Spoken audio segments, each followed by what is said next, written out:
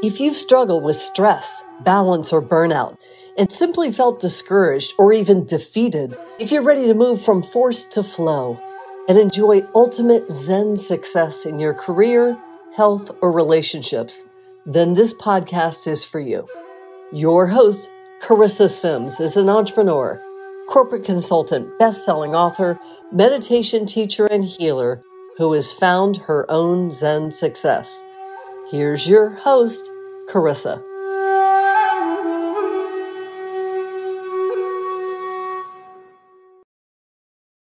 Welcome to this week's episode of Zen Success.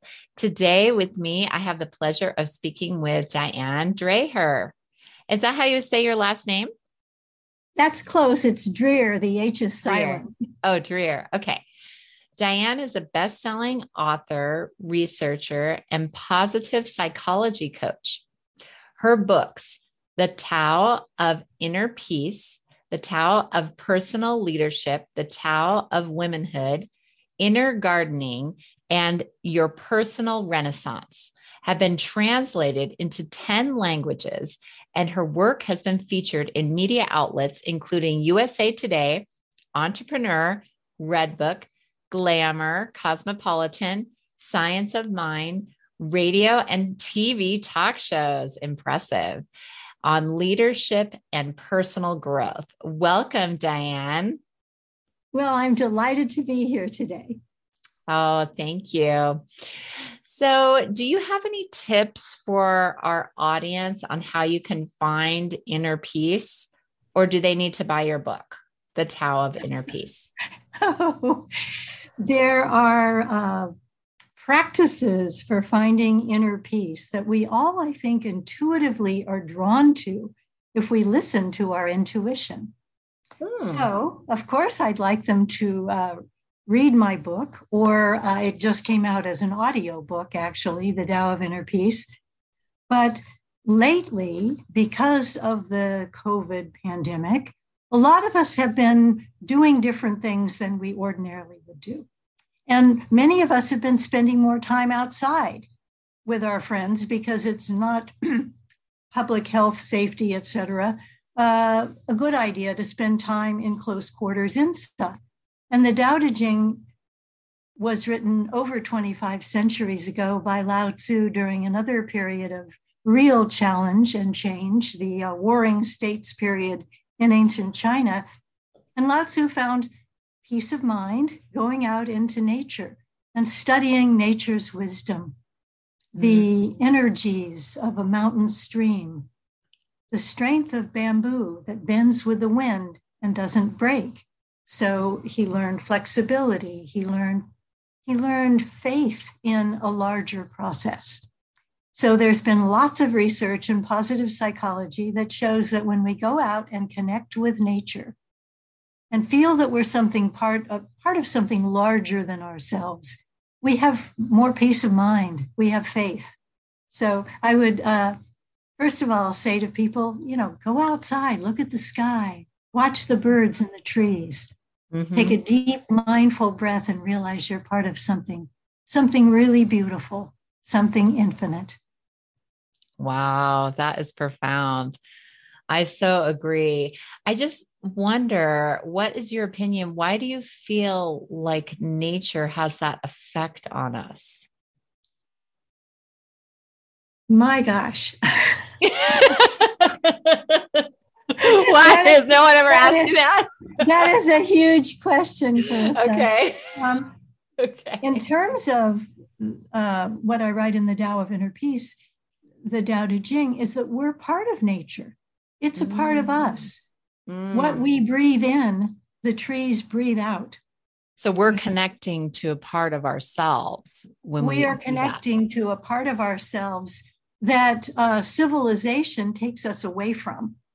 And there have been lots of studies that show when people in the inner cities create community gardens, the crime rate, domestic violence rate goes way down, because realizing that we're part of something living and growing and beautiful somehow is good for us, because we are part of nature. And if we forget that, we destroy nature and we destroy ourselves. Wow. That's deep. I'm just kind of taking that in. I lived in LA, Los Angeles, California for a long time. And we did that. We would build community gardens in inner cities. And it was so exciting. It was through the church that I was a part of, Agape Spiritual Center.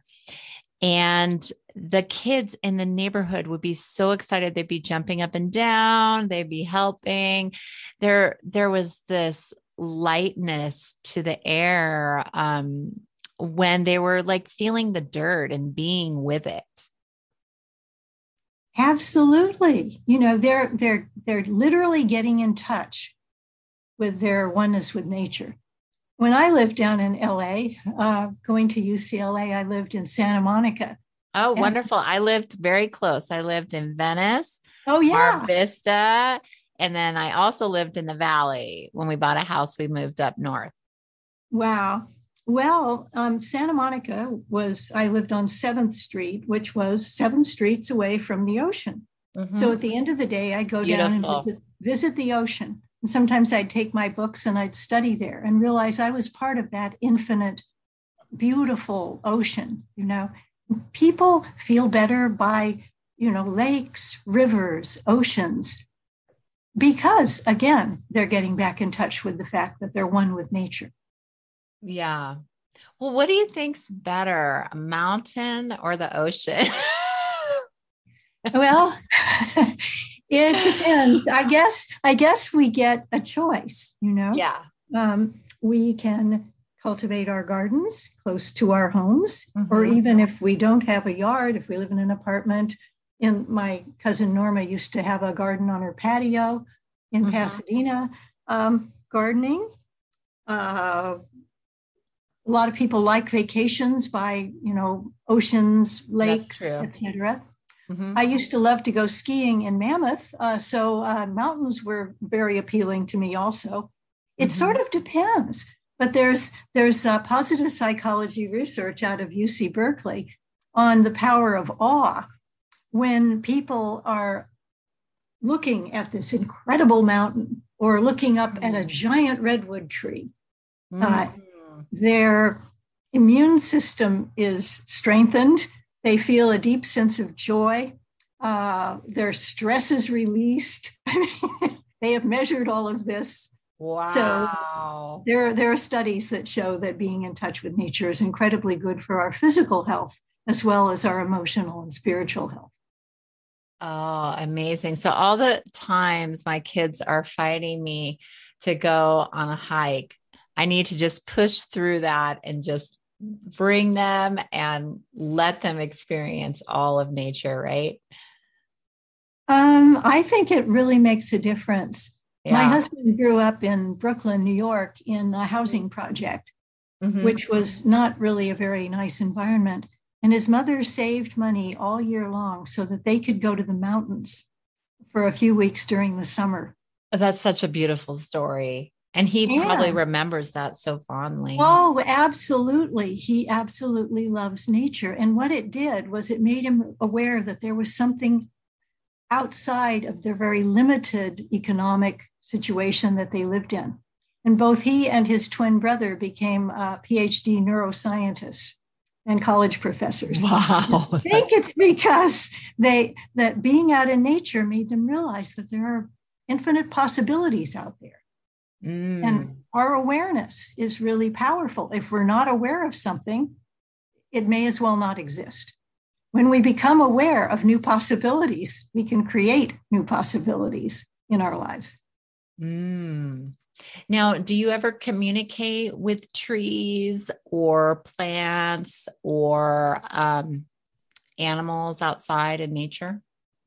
Well, in many ways. Top secret? No, I'm just kidding. I have a big redwood tree in my yard, and my office nice. Is standing by the redwood tree. And I love trees. We have trees here in California that are thousands of years old. Isn't that incredible? Giant sequoias. Where do you live now? I live about 60 miles south of San Francisco. Oh, okay. Yeah. In that area. Shadows. Yeah. Beautiful. Mm-hmm. The Bay Area. Mm-hmm. So yes, I have my favorite redwood tree, and animals are wonderful. We have a bird feeder right outside the kitchen window, and the birds come and, we communicate. When I'm having my breakfast, they're having theirs. I have a dog. My husband has a horse. We have a cat. Having animals around us, I think also, and interestingly enough, a lot of people have adopted dogs and cats during the pandemic because, yes, including me. Yeah, looking for that kind of connection. Animals connect us with nature and our nature. Oh, that's a good point. I didn't even think about that could have been the root of, because we were getting a rescue and it was so hard to find a rescue. They were in demand. Right. Everybody. Right. Yeah. Wow. And what's interesting is that, dogs and cats take us back. We have to stop paying the bills and doing our errands to play with them and to care for them and to feed them and to pet them. And so they kind of bring us back to the spirit of play, which for a lot of adults is missing in our lives unless we, are aware of the need for it. Oh yeah, me too. It's definitely missing in my life. I mean, when my dog, she will just love, I'm sure that's any dog loves to be petted, but it's very calming for me too. I enjoy it. But I could play with her more. I take her for a run. So we went for a run today and I let her go free for a little bit when there's nobody around. And I noticed there's something in her that is just so joyful. Like she's just like leaping through the fields and it makes me happy. Like I get to have fun through her, Yeah. And again, there are scientific studies. What's interesting to me is that, contemporary science is rediscovering what Lao Tzu recognized 25 plus centuries ago. And one of them is that petting dogs and cats lowers our blood pressure and relieves our stress. It's good for our animals. It's good for us. Wow, that's amazing. Okay, can we just, for our audience and for myself, what is Tao? Okay, the Tao is the first character of the Tao Te Ching. And the Tao means the way or the path. Mm-hmm. And De, Te, although it's a character and Chinese didn't have an alphabet like we did, so they pronounce them different ways. That means virtue or character. So sometimes the Tao Te Ching is translated as walking the path with heart, So the Tao is the way of life. Yeah. So it could be up to interpretation, but your interpretation is living your life through your heart. I would say so, living with heart and living in harmony with nature. Oh, in harmony with nature. Mm-hmm. Now, the name of this podcast is Zen Success. So I was wondering, what are the differences that you see between these two words, Tao and Zen? Well, I have a friend who is a Zen Roshi. And what is that? Is that a priest or? Teacher. Yeah. Teacher. In essence, a spiritual teacher or priest. Mm-hmm. And for him, Zen is a way of thinking, being present, being present in the now. Yes.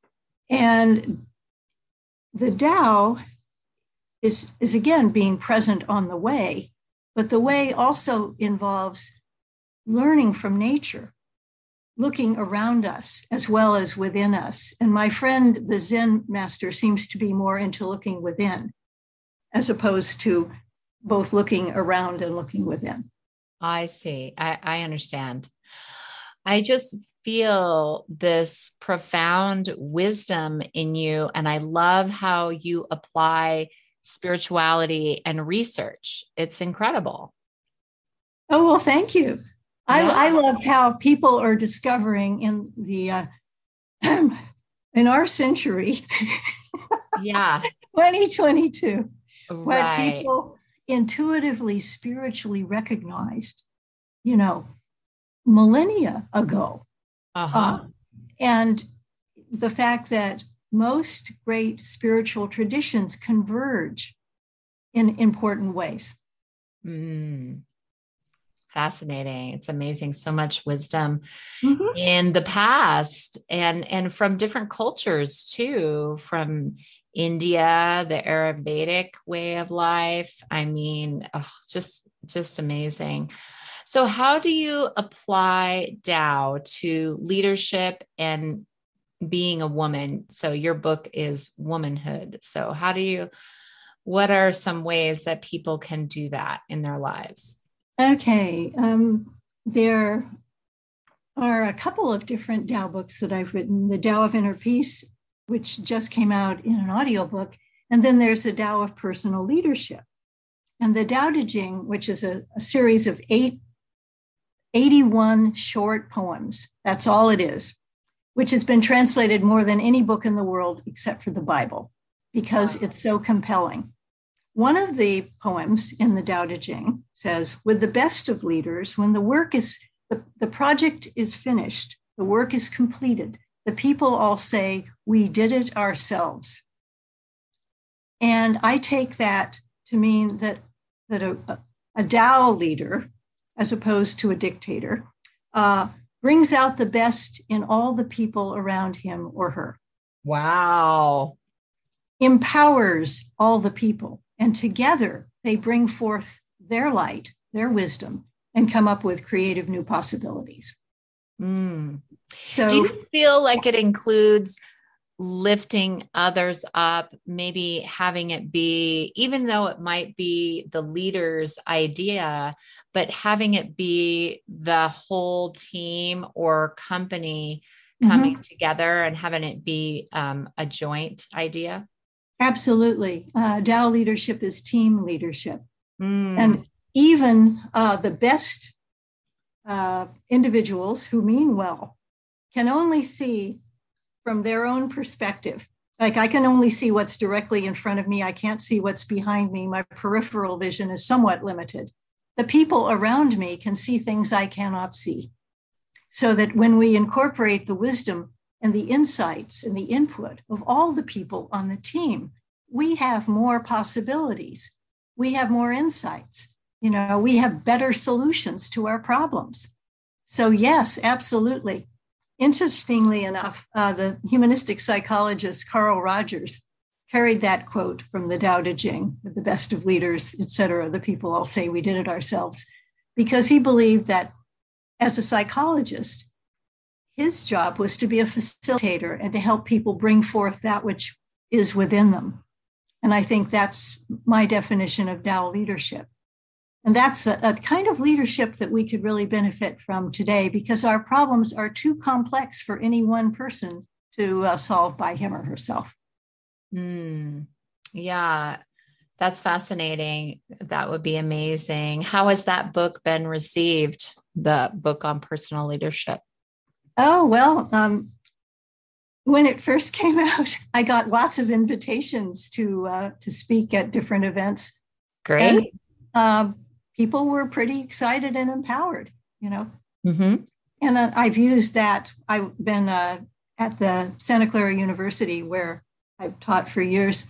I was a department chair, an associate dean, faculty senate president, and I used that form of leadership to create new proposals, to get everybody involved. And it's fun. It's very energizing to have a meeting and have everybody say, we did this, instead of, oh, the leader's making us do it. Yes, that shift, that energetic shift to that. That's amazing. Okay. So what about for women? The Tao of womanhood. Yes. Well, yes. The Tao Te Ching teaches that everything is made up of the forces of yin and yang. Night and day, sunlight and shadow, mountain and valley, all of that. And that each of us within ourselves has the forces of yin the contemplative, meditative part of us, and the active yang, the energizing, the part of us. So it's the difference between awareness and action. We have both. Our culture for quite a while has separated men and women into men are supposed to be yang and be active and involved in the world, and women are supposed to be yin and be nurturers. And the Tao Te Ching would say, no, to be a balanced individual, male or female, we need to combine the energies of yin and yang within us and to create our own sense of who we are and not have other people and stereotypes put us in a box. So the Tao of womanhood is just saying, what are you called to be as a woman in this life? Mm-hmm.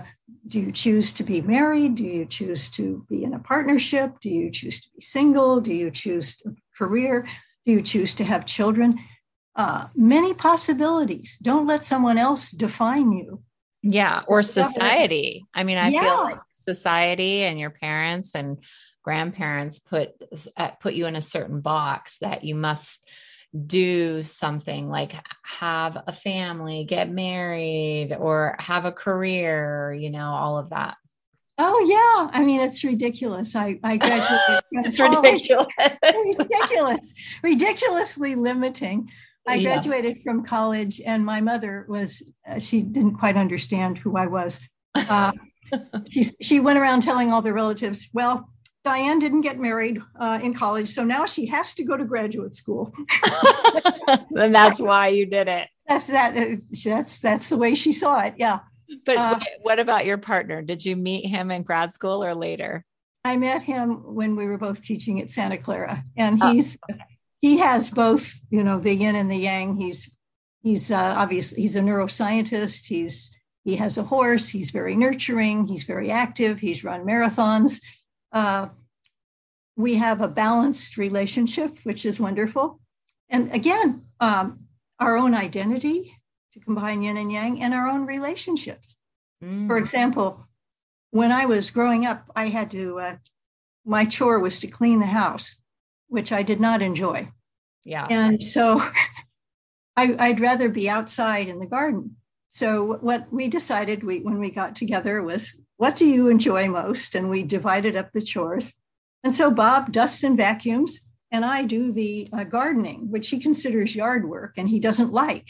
So, beautiful. Oh, I love it.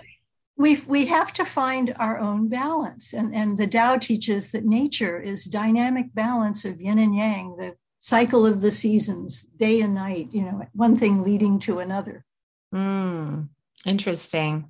So tell me about being featured in magazines and talk shows. How did you get discovered? People read my books and contacted me through my agent quite a lot. And sometimes I did a workshop for California agricultural leadership.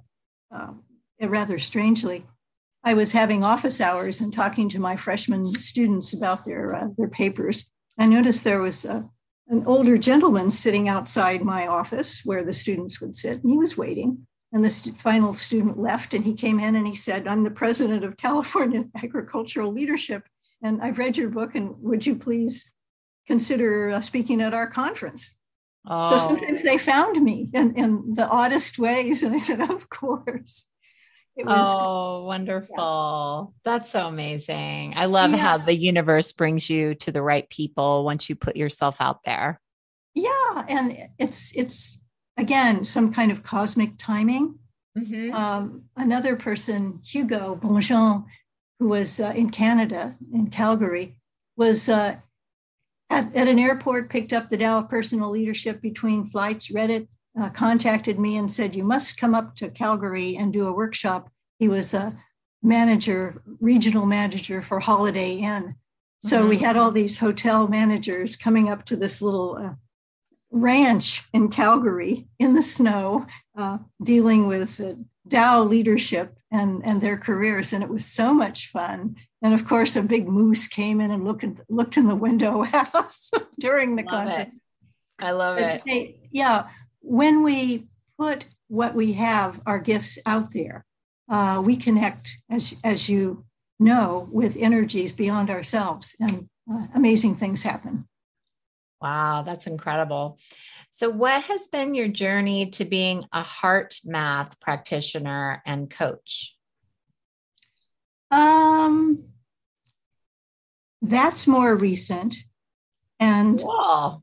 yeah, the Heart Math Institute is up here in Boulder Creek in the Santa Cruz Mountains. And some of my clients were talking about heart math and the fact that it's a wonderful way to meditate, to relieve stress, and to help other people relieve stress. And I think one of my, attributes is that I'm a lifelong learner. So I thought, well, that sounds fascinating. So I took a course and decided I liked it. So I do heart math meditations every morning and every evening, and they're really short little meditations. The evening one, though, is a global coherence meditation, because the Heart Math Institute has discovered that our energies go out and influence the energies of other people around us, which, of course, the Tao Te Ching wrote about, had in it years ago. And the global coherence meditation has people all over the world, and you get onto this little app and you can see lit up all over the world. People were meditating last night in Sweden and all throughout Canada. California is a big place, Florida, in the Middle East, in Dubai. I mean, it's amazing. And we become part of that, and we all meditate at the same time. And the goal is to raise the energy level of the planet. So why not? That's amazing. How many people are on these calls on average? It depends. Every month during the full moon, they have a special full moon healing meditation. And there are, lots and lots of people, 30, 40, at a time. But last night, maybe there were about 10, scattered all over. But I meditate really late at night. So maybe earlier in the day, there are more. But it's just kind of nice to know, again, as the Tao Te Ching teaches us, we're all connected. And to recognize our connection and, in a sense, to recharge it, both personally and collectively. And had you meditated before that? Oh, yes. I began meditating when I was in graduate school. Oh. I would do yoga and meditate. And I figured that in order to write my dissertation, I needed to do this. And so I would get in the corner and stand on my head and meditate. Wow. And I finished my dissertation, so it worked. Wow. That sounds fun. The dynamic meditation. Yeah. I did a meditative dance before, and I really loved it. It was. Oh, yeah. I can imagine. I've done Sufi dancing before. Oh, great. I've heard of Sufi. Yeah. Mm-hmm. And, again, you have all these people who are dancing around in a circle, and you look in each other's eyes and see the light. A friend of mine facilitated that, and it was truly wonderful.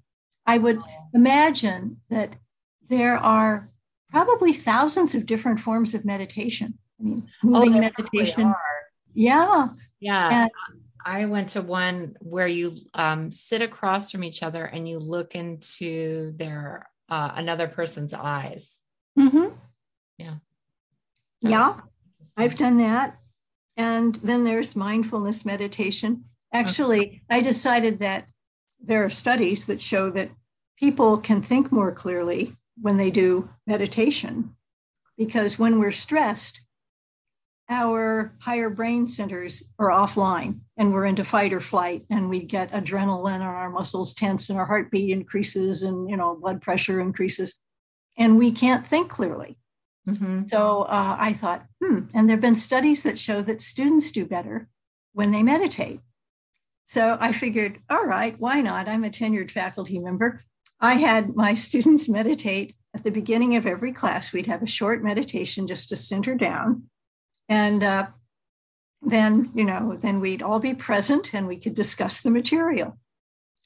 And one day I was late for class because a distressed colleague caught me when I was walking to my classroom building. So I came in about 5 minutes late, and I noticed that the students were all there, sitting with their eyes closed, and a young woman student was guiding them in a meditation. So I waited outside the door, and then she said, and now, you can gently open your eyes and come back from center, present, relaxed, and and I thought, how sweet. they just did their meditation because they wanted to. Wow. Now, tell me about applied spirituality. What is it? And how did you get to be the associate director at Santa Clara University? Oh, my friend and colleague, Tom Plant, who's a psychologist who specializes in psychology and spirituality. Oh, cool. Decided he'd bring together a lot of people from the various universities and also people who were practitioners, social workers, who were interested in applying spiritual practices to their work.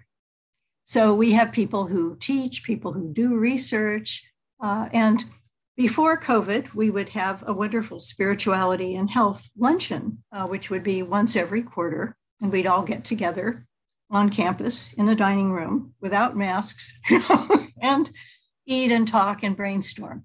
And now we just meet on Zoom.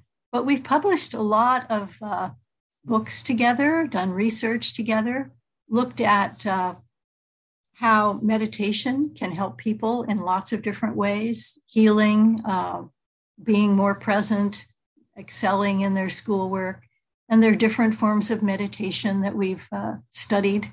And it's a joy to be with these people. Yeah, that's amazing. And what type of research on positive psychology do you do? Well, let's see. I've done research.